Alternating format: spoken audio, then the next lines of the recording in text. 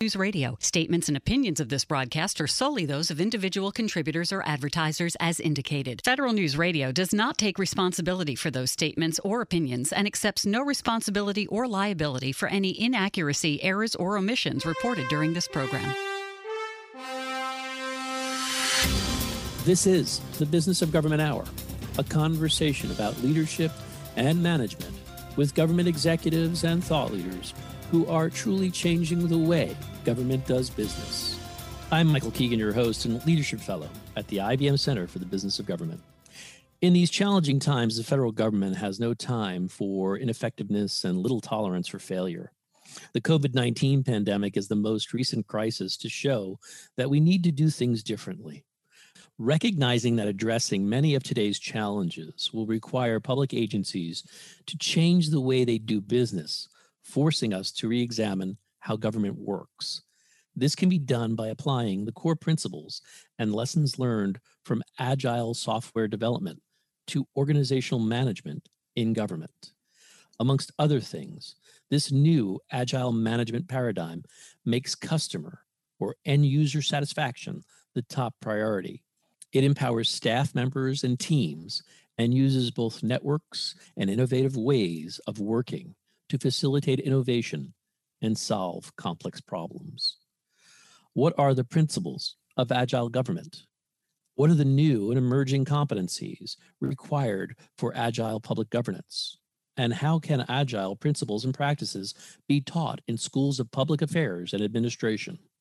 I'll explore these questions and so much more with our very special guest, Angela Evans, visiting fellow at the IBM Center for the Business of Government and former Dean of Public Affairs at the LBJ School, the University of Texas at Austin.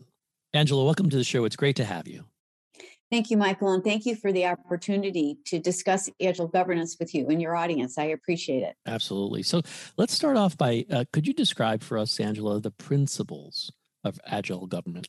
Sure. The principles really are a mixture of characteristics, organizational attributes, and really aspirational goals that, if you take them all together, offer a schema of how governments can and should tackle their responsibilities, particularly when they're developing policies, implementing programs, and formulating or promulgating regulations. Currently, there are 10 principles, which include such factors as establishing a very clear mission for the work, using cross-disciplinary and cross-functional teams through collaborations, embracing innovation, not moving away from it, insisting on timeliness and the relevancy of the work, using metrics and looking at those metrics along the way to judge the progress of your work, really asking people to be persistent and no matter what the challenge, and really importantly is ensuring that leadership personally enroll in the work of their organization and agency and eliminate roadblocks and assume risks.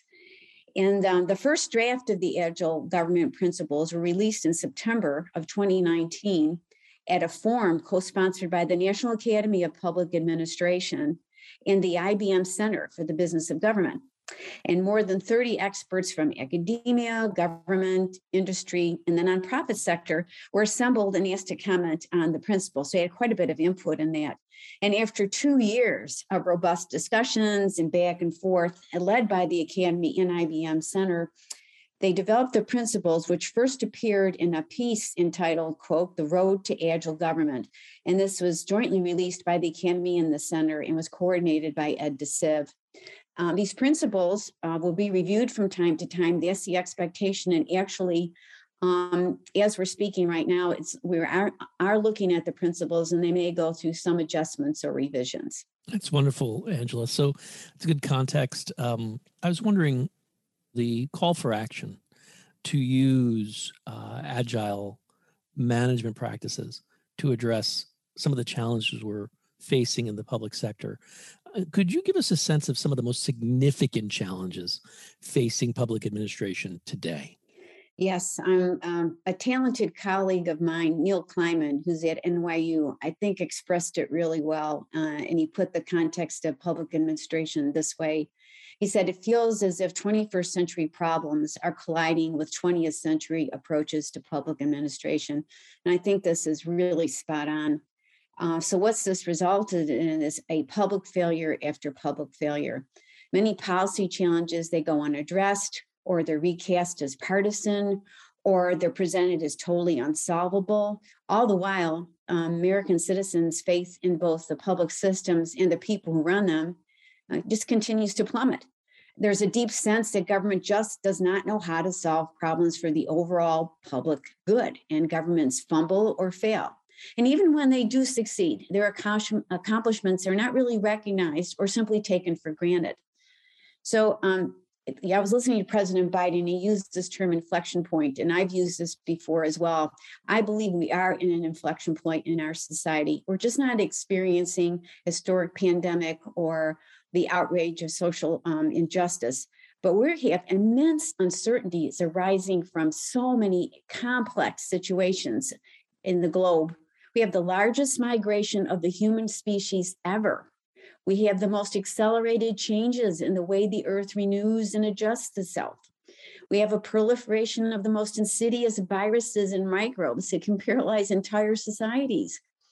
We have the unchecked potential of unintended consequences of artificial intelligence. We have shifts in the political order, dilution of the rule of law, the growing strain between ensuring individual rights while preserving the public good. And all of this seems at some point to really risk the rupture of America's steady state. So, how do we tackle? These are extraordinary high-stake challenges, complicated. So I think public administration, and I think of this in two things matter in public administration. First, the people who make up the public service and the environments in which they work. Not only do we have to attract and retain a steady flow of dedicated experts whose intellect, their grit, their problem-solving skills can be applied directly and swiftly to the challenges we face, we also have to ensure that the environments and cultures in which they work give them space and support to maximize their chances for success. I find that we can't attract and recruit energetic, purpose-filled, smart, and hardworking individuals. These are people we see in our public affairs schools, and then place them in organizational structures managed or led by those who do not know how to manage this talent or who are themselves restricted by old protocols. I see these as really some of the most pressing problems for public administration today. Very interesting. So, I was wondering, and I use this term strategic weapons, but what are the strategic weapons for seeding agility and more importantly, in the context of the challenges we're facing, the resiliency aspect in public administration? I think this is a really important question, Michael. And I see three. I'm sure there's more, but let me distill it to three. First, absolutely securing a well-trained, well-prepared individuals who are comfortable with change and who are comfortable with adjusting and who can take risks and who can step into the arena of the unknown. We always talk about the arena, stepping into the arena. And also have a keen sense of curiosity and who will persist despite obstacles, just won't give up. They have to be persistent.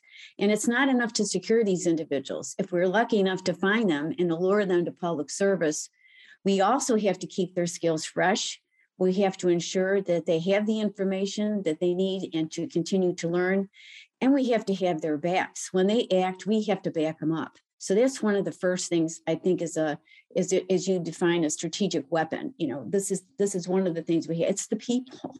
Second, I think it's cultivating very cohesive networks among leaders who are dedicated to attacking some of these most contentious and complex problems and who don't give up, who want to work together, who can give up a little bit of their governing structure and their power to come together to learn and to grow. And I think we're fortunate that we not only have formal organizations thinking about agile governance and investing in its potential, we also have talent within schools of public affairs and in the public sector who understand its power and who've actually used this. And so we have examples of successes here. And so we have to celebrate those and see if we can generalize these outward to other problems. And third, and perhaps most importantly, our strategic weapon is our democracy. Our democracy depends on a government that works. It depends on a government that ensures that the rule of law is reasonable. That policy making is based upon facts, that government is managed efficiently and fairly, and that equity and justice prevails. We have to earn the public trust, and governing with integrity and common sense will go a long way in regaining that trust. You might have some grandsons who are Star Wars freaks, frankly, and they have a quote. There's a Jedi quote that they told me, and it says, "Do or don't do. There is no try." So we must do. And I think our democracy really depends on us doing that. Well, Angela, you mentioned as part of your first one, the people and attracting them, is that they're going to need some different skills and competencies. And I was wondering, what are the new and emerging competencies that you see required for agile public governance? Well, Michael, before I offer some, I want to place my answer in a bit of a context. Over the decades that I've been involved in public administration and public policy, researchers and management gurus have identified scores of skills and competencies that they've deemed critical to management success. Many come, with their own sophisticated, nicely packaged schematics and drawings and, circles and arrows and, to establish a bona fides. And really, I think they're all seeking this holy grail of competencies. And so this quest is longstanding and covers a diverse set of views and an extensive range of skills. But the competencies that I present in what I've been talking about through the blogs reflect my own experience and years of seeing these skills in practice and seeking these skills in those I hired to serve in the Congressional Research Service when I was there, as well as years I spent in academia reviewing and adjusting the course content so that these things better align with the needs of those actually involved in public administration. But as I discussed in my blog, there are several critical competencies that are essential for agile governance. And I'm offering them not as a neat and clean checklist that when all of the boxes are checked, one has developed the perfect specimen of a public leader, but rather that taken together, these competencies present an integrated portrait of how public servants succeed in their work. So I'll mention a few. The first one I call force multipliers, and we can go into more detail on this a little bit later if you'd like. But this is really an important, a force multiplier is somebody who can influence without authority. This is one of the most powerful and valuable skills a public leader can have. So you have to be able to identify, secure, and maintain resources that will be persistent and stay with you in your work. And often this requires developing very high octane teams made up of people from a lot of different disciplines for whom you do not have direct administrative control. So trying to influence without authority is really an important competency. And another one is possessing an appreciation for action and a sense of timing.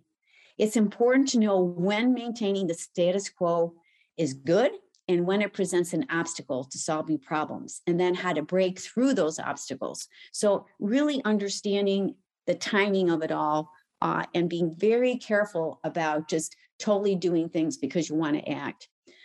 I think another one is being curious, and this is really in somebody's nature. Having the ability to ask questions, to seek new information, to be a little skeptical about what you're hearing, and to test your ideas on a variety of audiences and people. Often this will lead you to change your mind or have new insights in different ways of approaching the problems. Another competency is really your adaptability. You have to expect the unexpected in public service, and you have to welcome it. You can't be afraid of it. You can't, move away from it. You have to welcome it. So in doing that, that means you have to be, we use the word agile, I call it adaptable. You have to be able to shift the techniques you're using, the methods you're using, the perspectives that you have, or bringing in new perspectives. And then you have to welcome the fresh ideas and fresh starts. The other thing I think is really understated or people don't talk about this, but you have to know the levers that affect policymakers' receptivity to input or to suggestions. Understanding the perspectives of those who could benefit from your work is critical to establishing the relevance of that work and being sought after as a trusted confidant.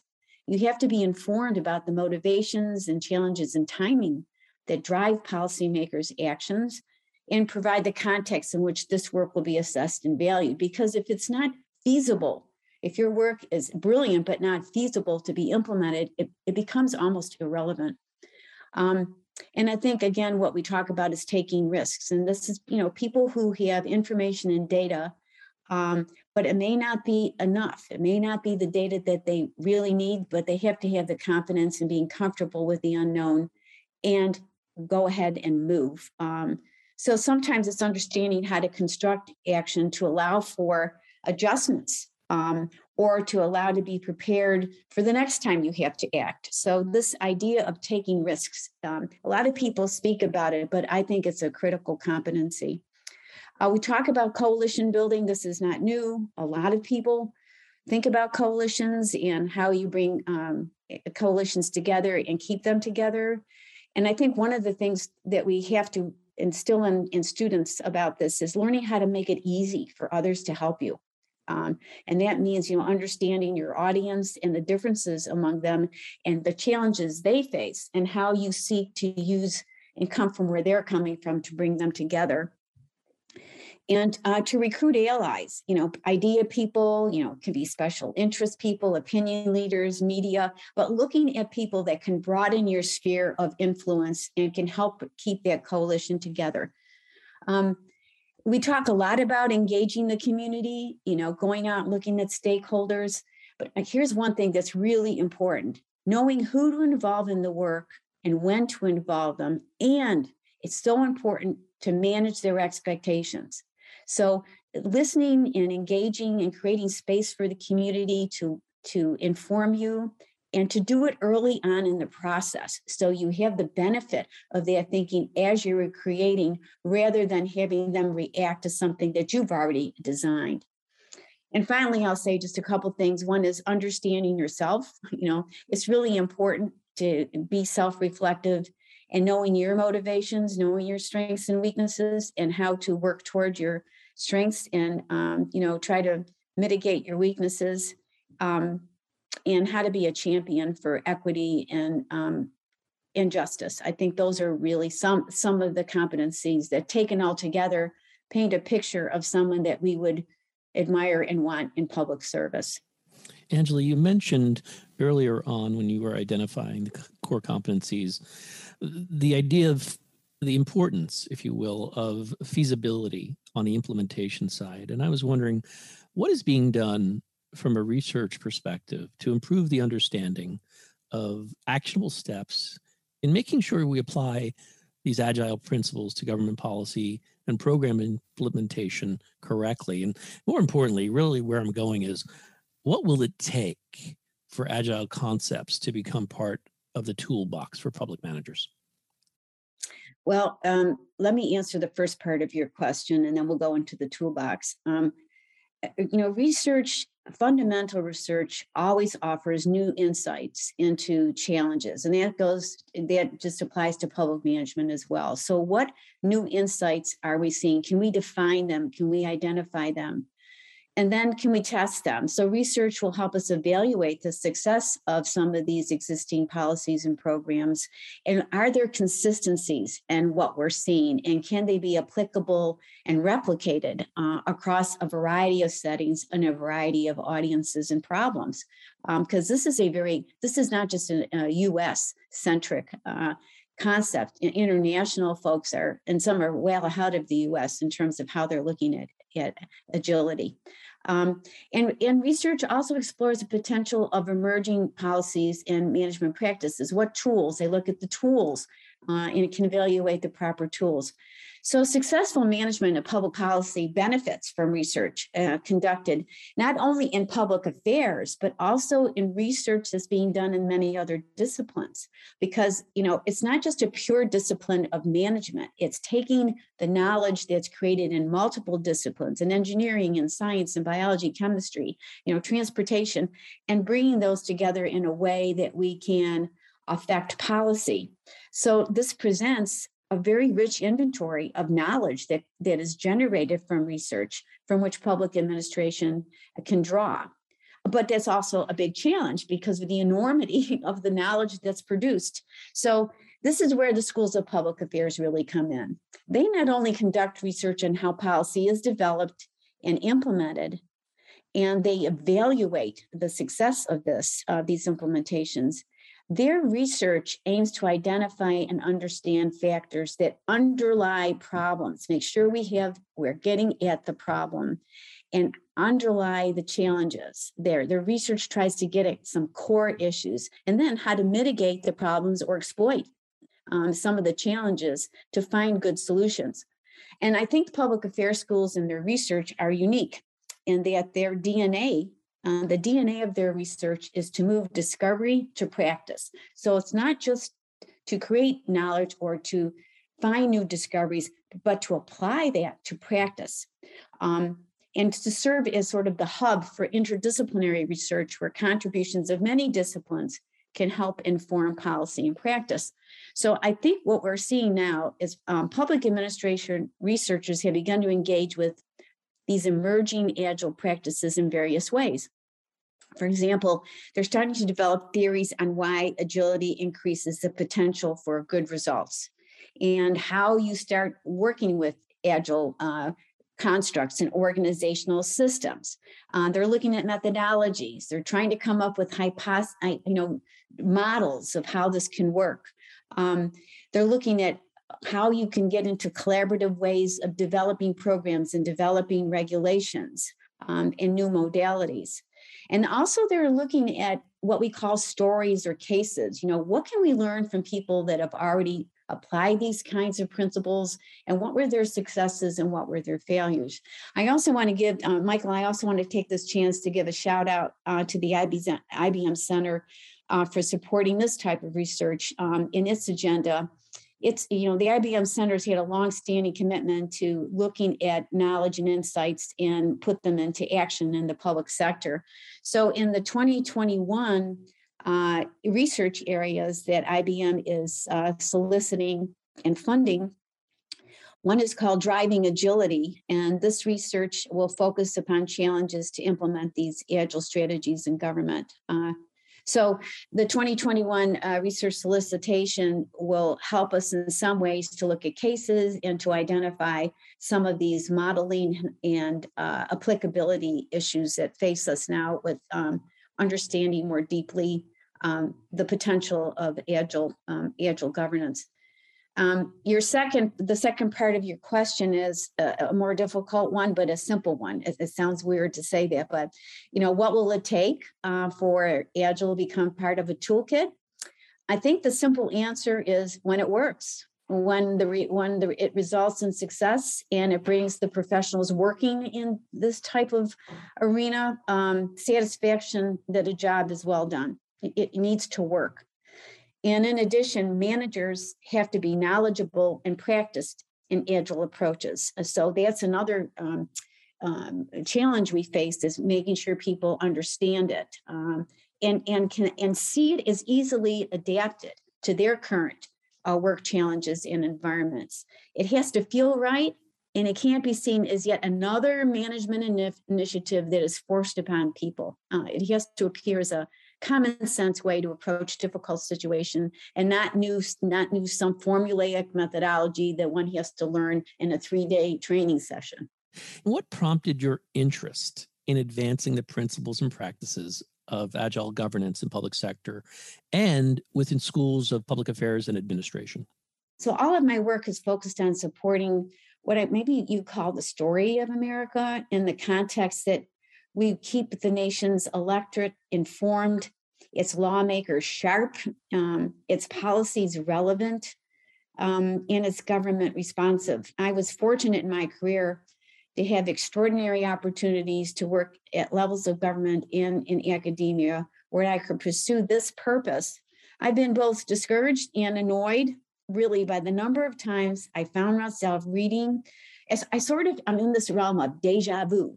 We're discussing the same problems we discussed 30 or 40 years ago. And sometimes I'll look at policy and public administration articles from those years, and all you have to do is simply block out the names and clues to dates, and they are apropos today. They represent the conditions today.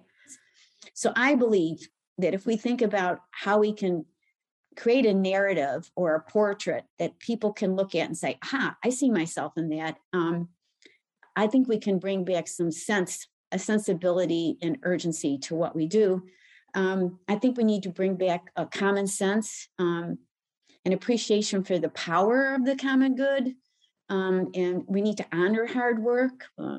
We need to look for people who have grit and admire it. And we have to have a can-do approach to our problems. We need a critical mass of folks who can hold these values. And I think for me, the agile governance framework can open this up to a wide range and broad spectrum of people and challenges. What are some of the key skills needed to effectively apply agile principles to the delivery of public services? We'll explore this question and so much more when our conversation continues on the Business of Government Hour.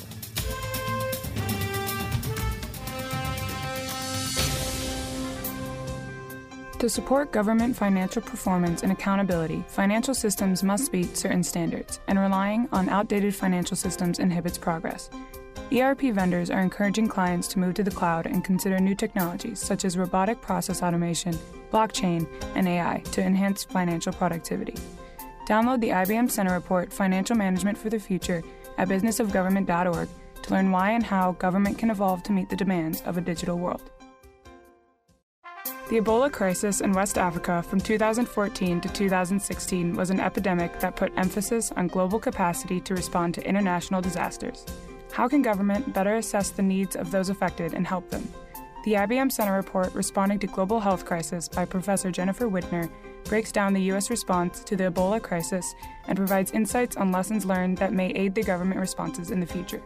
Download your free copy, Responding to Global Health Crisis, at businessofgovernment.org.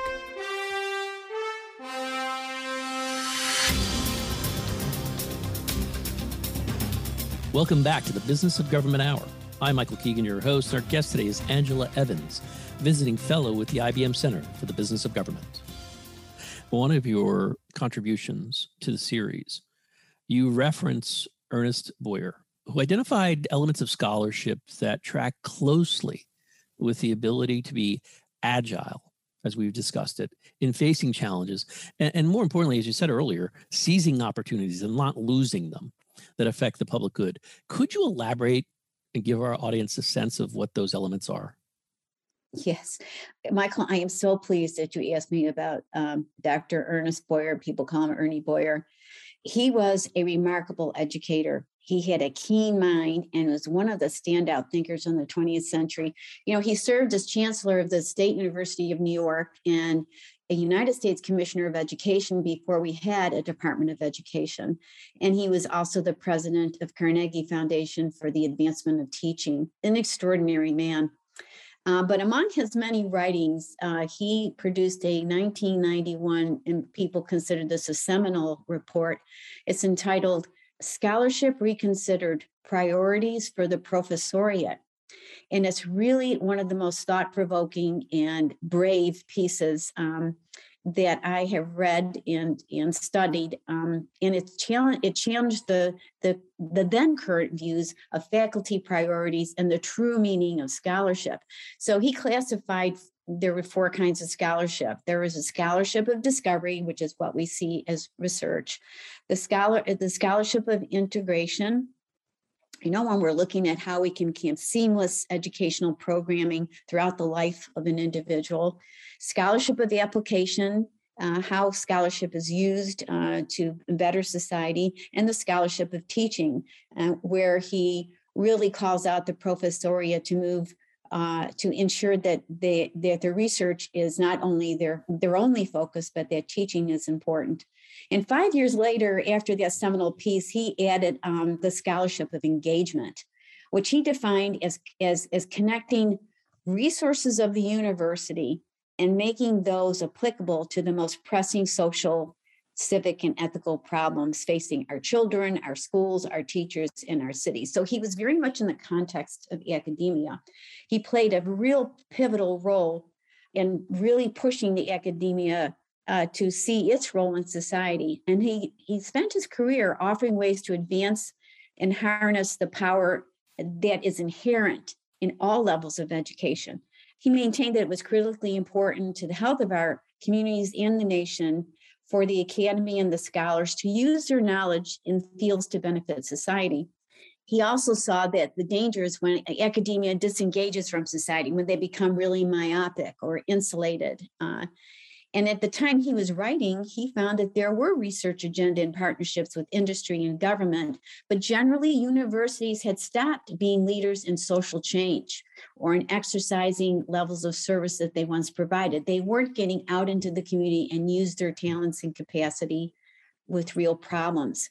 And he saw this at the same time the social, economic, and environmental concerns were real and growing and actually becoming global.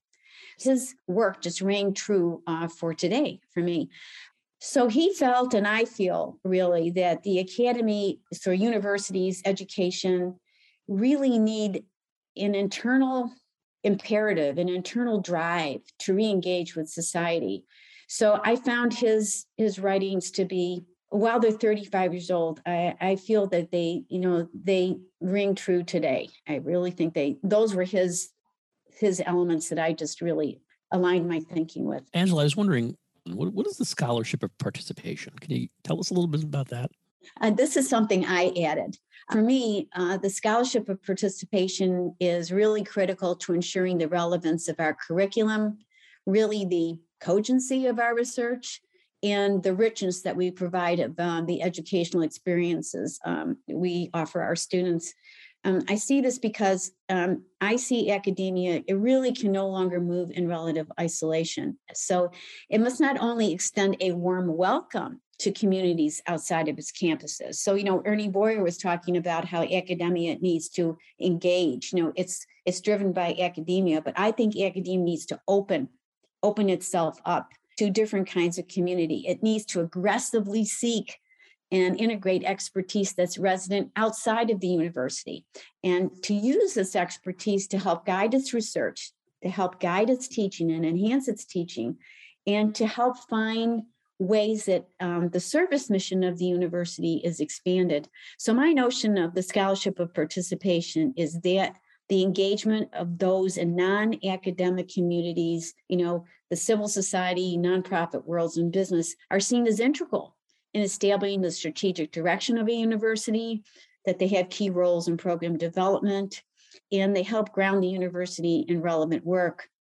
And so, why did I add that? Because I have a hope that if we can do that, we can produce in the schools, we can produce individuals who enter public service with the minds and wills trained to seek information from those outside of their immediate environments or spheres of influence. They need to welcome those seeking or working in other career paths to join in and enhance the learning and dialogue so they can get different viewpoints and different expertise. So hopefully by doing this in the university, it becomes second nature to the students we're producing when they leave our setting.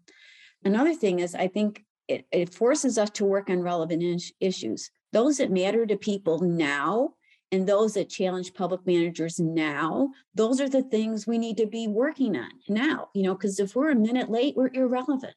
So we have to be relevant now. And I think participation and having really good networks that are sustained and resilient, as you say, really will help the university stay honest. And third, I think we need to teach how to successfully harness expertise that is resident in the academic and community and move it to the community, sort of the glue. We need to prepare people who will serve as the glue, the bridge, the lifeline between knowledge creation and knowledge application.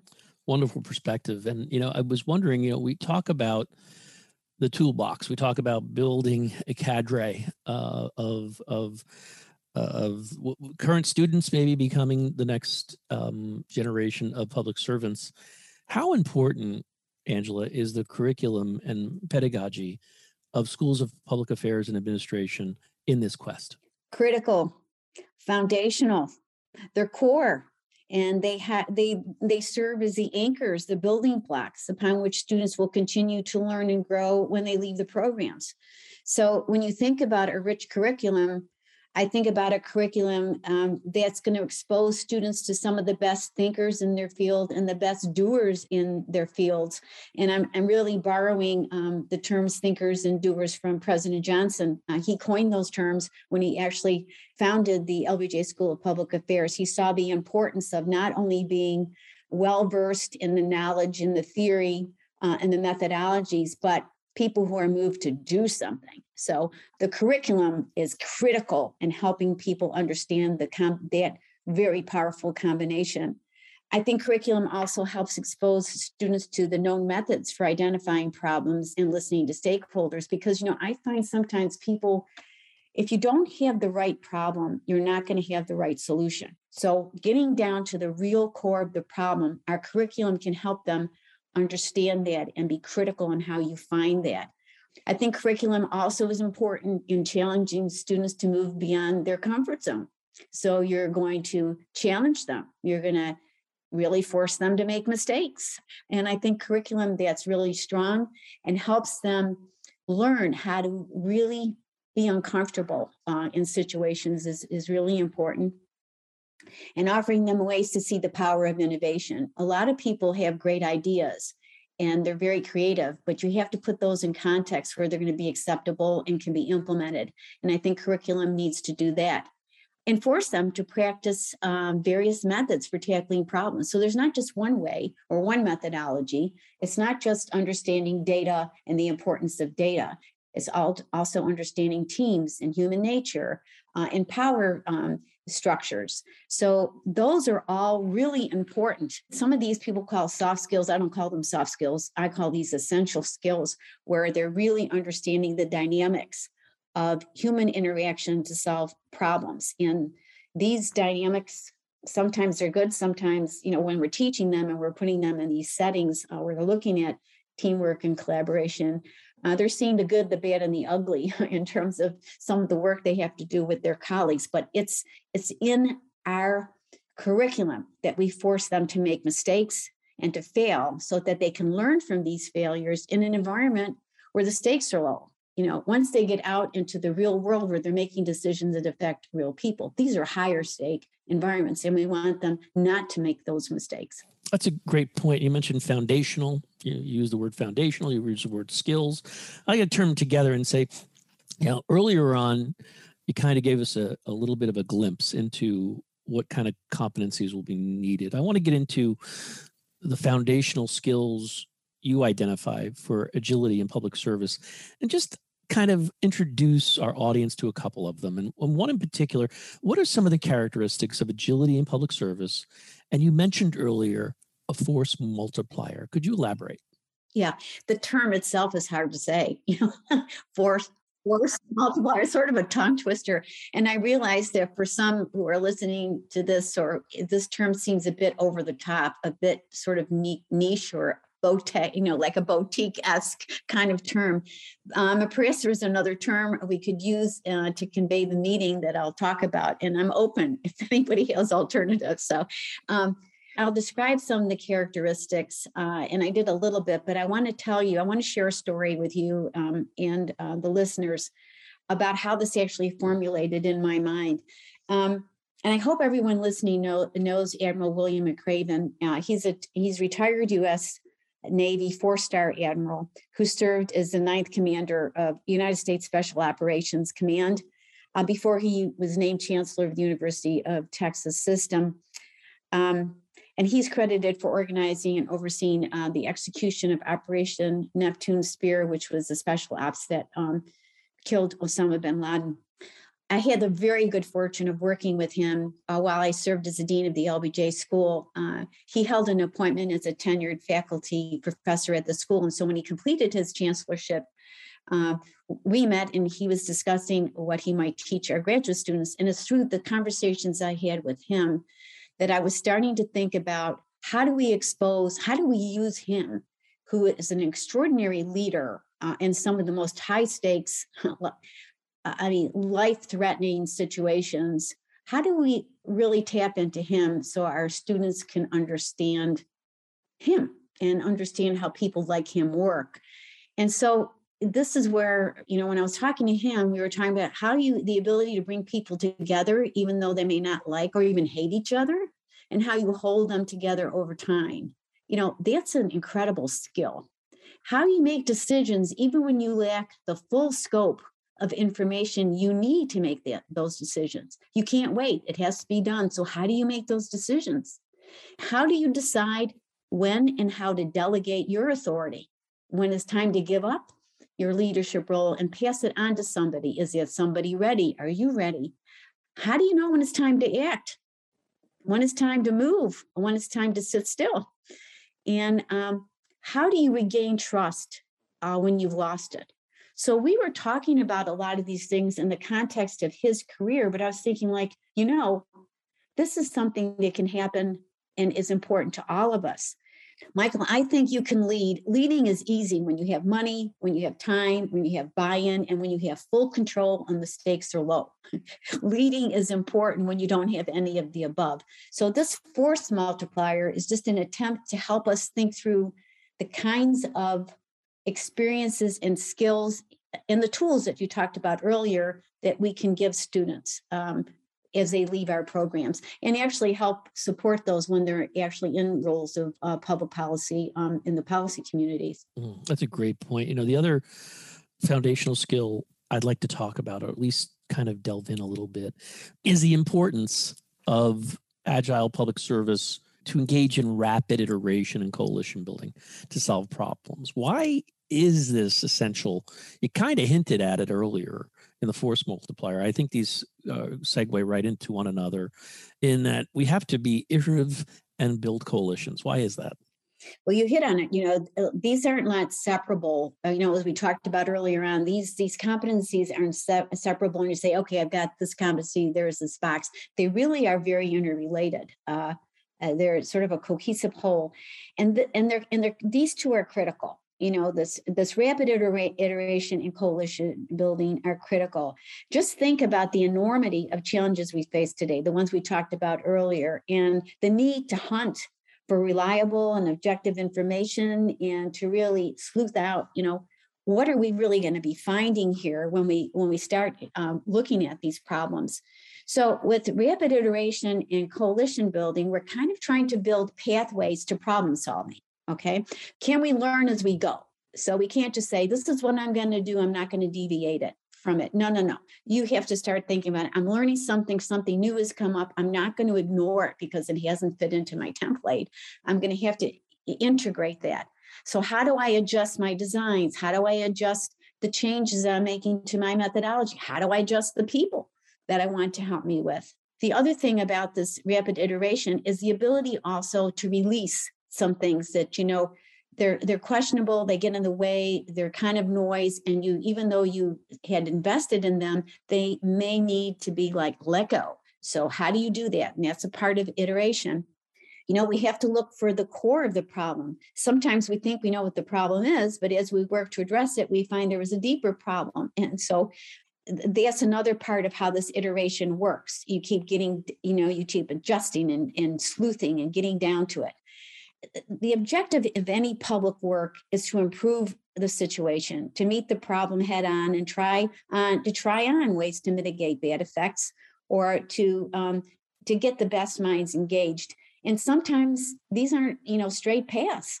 These are paths that take us in many directions, but having the ability to know where your north is, to take the detours when you have to get back on track is extremely important. And so that's why I think both of these are important parts of the makeup or the portrait of an agile public servant. To what extent will adopting competencies that advance the practice of agile governance require full review and potential remake, not only of public affairs and administration courses, and this is where I'm going, but how they are taught and by whom? And I was hoping you could elaborate on your perspective. Sure. Michael, if we value agility and the skills that underpin it, then the answer to this question is that we will need a full review of our programs. This may be difficult, and some would say unlikely to happen, since most programs are in settings that are relatively conservative. Universities are relatively conservative when it comes to change. Professors, especially at a tenured level, may not be interested in change. And public affairs schools are often smaller schools within universities and often don't carry the same clout with top leadership in the university that's enjoyed by, the STEM disciplines in the business schools.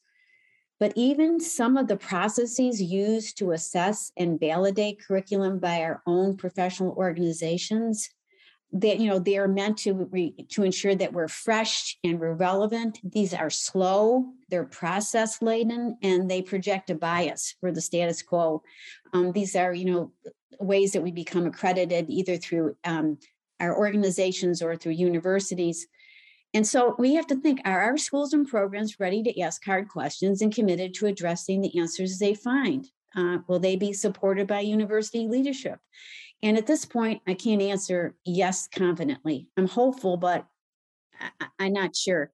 I believe that what we will need is a consortium of schools who are willing to come together to develop new approaches and test them. And I think this can be done. I think this has to be done. How can agile principles and practices be taught in schools of public affairs and administration? We'll explore this question and so much more when our conversation continues on the Business of Government Hour.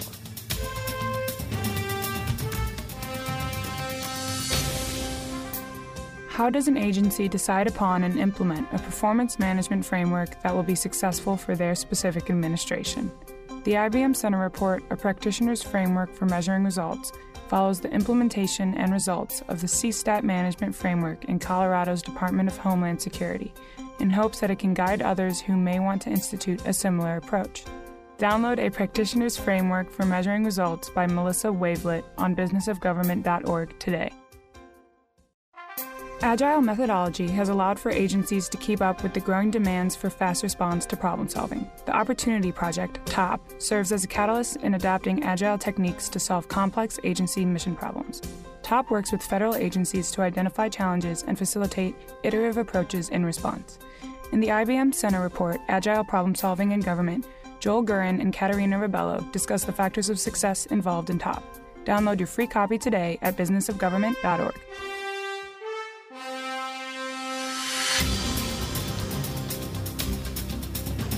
Welcome back to the Business of Government Hour. I'm Michael Keegan, your host, and our guest today is Angela Evans, visiting fellow with the IBM Center for the Business of Government. What are those questions that the schools of public affairs and public administration should be considering in determining the relevancy of their programs and the early success of their graduates and putting into practice this vision we've been talking about of adding agile governance and principles to public service?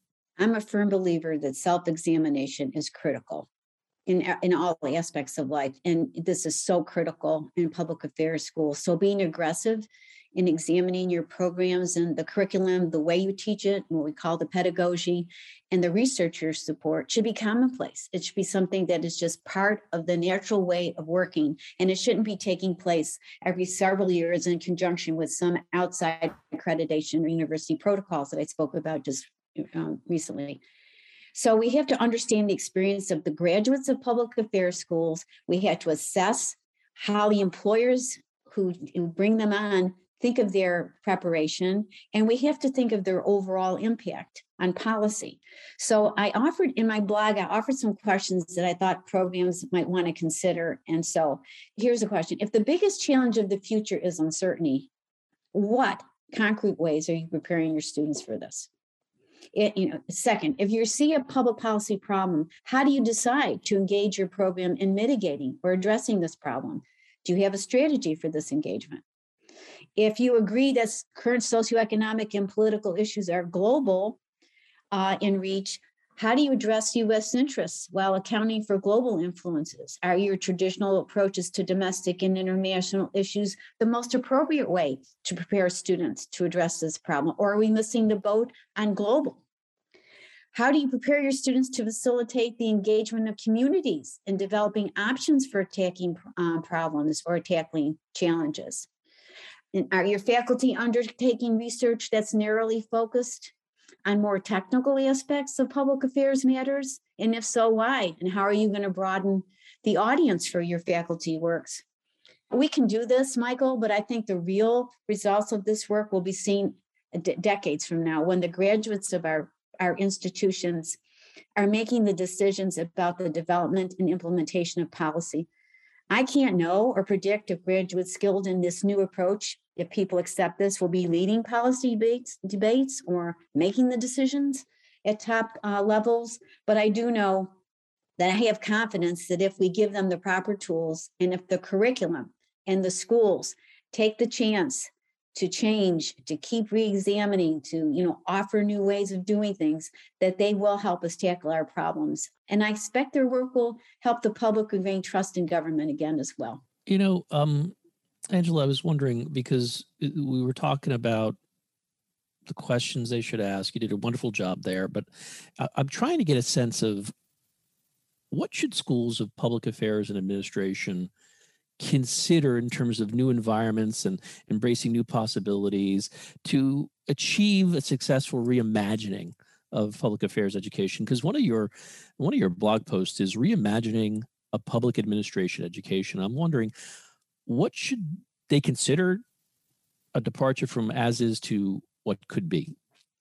Right now, I think our schools are limited by tradition. We have a traditional way of counting credits and a traditional way of thinking about how we develop course curriculum and a traditional way of presenting our classes. So I think we need to form a new vision for public affairs education. And the word I use is really open it up. Just let's try some new things. So for example, one of the things I talk about in the blog is, do we have to teach in 3-hour segments, 15 weeks a semester, or if you're in a trimester, can we teach, at 2 hours a week? Do we have to do that? And is that really how learning takes place? So for example, why don't we say, you can come for, every night for 2 weeks, and then you can go away and then come back. We don't have to do this. And I think one of the things that the pandemic has done, and it was forced, this change, this total 180-degree adjustment to our curriculum, going from in-person to virtual to hybrid, has really shown how we can change the way we teach and the settings in which we teach to open it up to people coming in virtually, taking our students to different settings. All that has to be on the table. One of the things I talk about too is opening our program development to new partners. How does the business and the public sector really think about our programs? Can they help us construct the curriculum? Can they bring us cases? Can we integrate people who are in public service into the classroom and learning at the same time that our graduates are learning, so that we have a mixture of generations and a mixture of experiences? There's nothing to say we can't do this. I mean, we can do things like this that we need to do. We don't have to be teaching at the university campus. So one of the things that I mentioned is, like, if you're looking at public finance, why don't we take the students and put them in places where they're working in public finance at city levels or at state levels, or even in organizations that are board driven? Have those courses take place there with people who can be mentors or are learning at the same time. So those are some of the things that I'm really hoping, and in a lot of ways, opening up the experiential end of the learning, really looking at ways to bring students up front, face-to-face with people who are actually on the ground, with their sleeves rolled up, applying the elbow grease to some of these problems. And you do mention the importance of having practitioners involved in teaching. What are the benefits of that? Oh, wow. So in full disclosure, I've been a practitioner in the world of academia, and it's been an interesting journey, which we'll save for another time.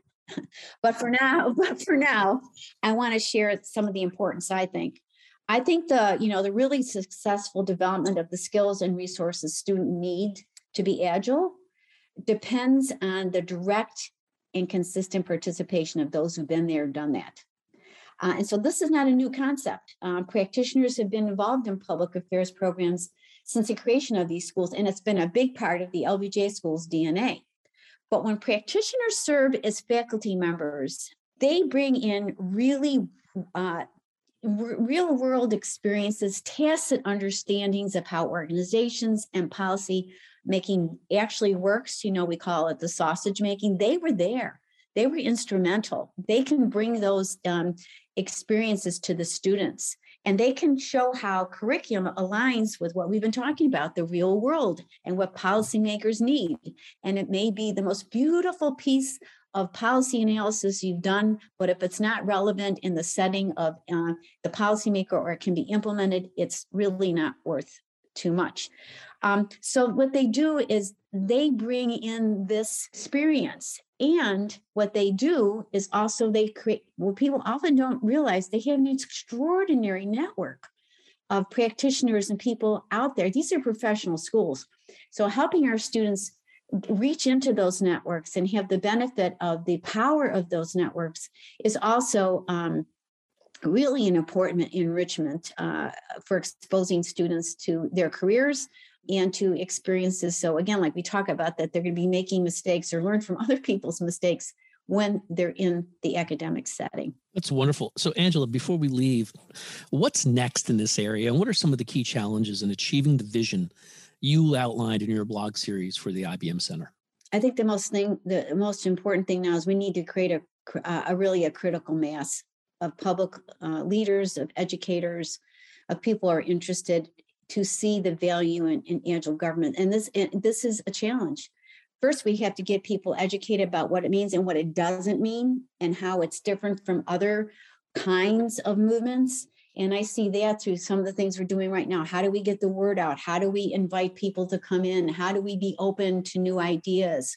How do we create stories that people can see the actual application of these principles and how they've worked for people?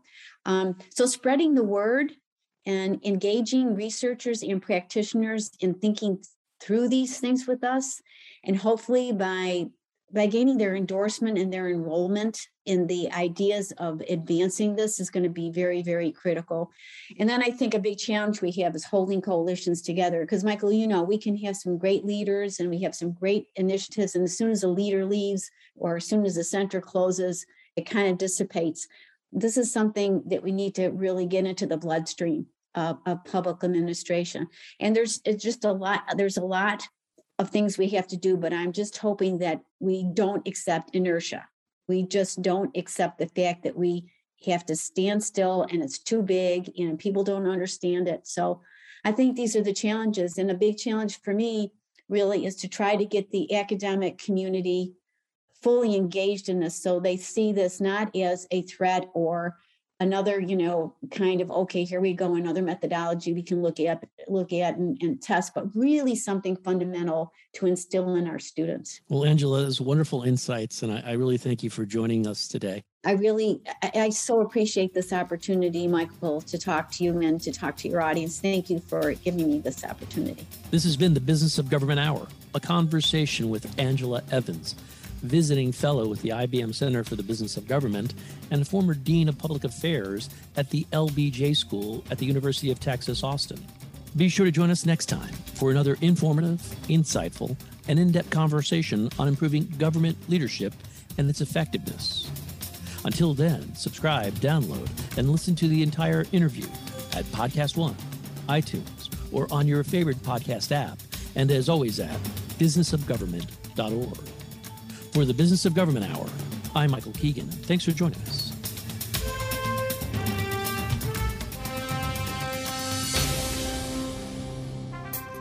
How can government best use big data to transform decision-making, public services delivery, and communication? The IBM Center report Integrating Big Data and Thick Data to Transform Public Services Delivery by Yan Ang presents 5 recommendations for public managers introducing the concept of mixed analytics, urging thick data, meaning qualitative information about users, to be presented alongside big data to improve government decision-making. Visit businessofgovernment.org to read more.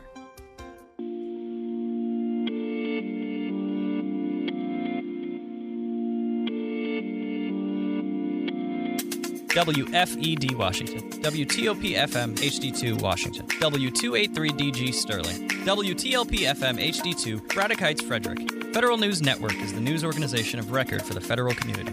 We are nonpartisan, non-political, and our job is to help federal government and contracting executives make informed decisions. We inform federal managers, contractors, and policymakers on issues related to the federal workforce, management, and acquisition, pay benefits and retirement, the Defense Department, and federal IT. Portions pre-recorded. Nights and weekends, we air Washington Nationals, Capitals, and Wizards, and the Navy Midshipmen. We are the Washington, D.C. home of Navy Athletics. Download the Federal News Network app on the App Store or Google Play Store. Play Federal News Network on Alexa. Check us out on Twitter, Facebook, and LinkedIn. Federal News Network. Our mission is helping you meet your mission.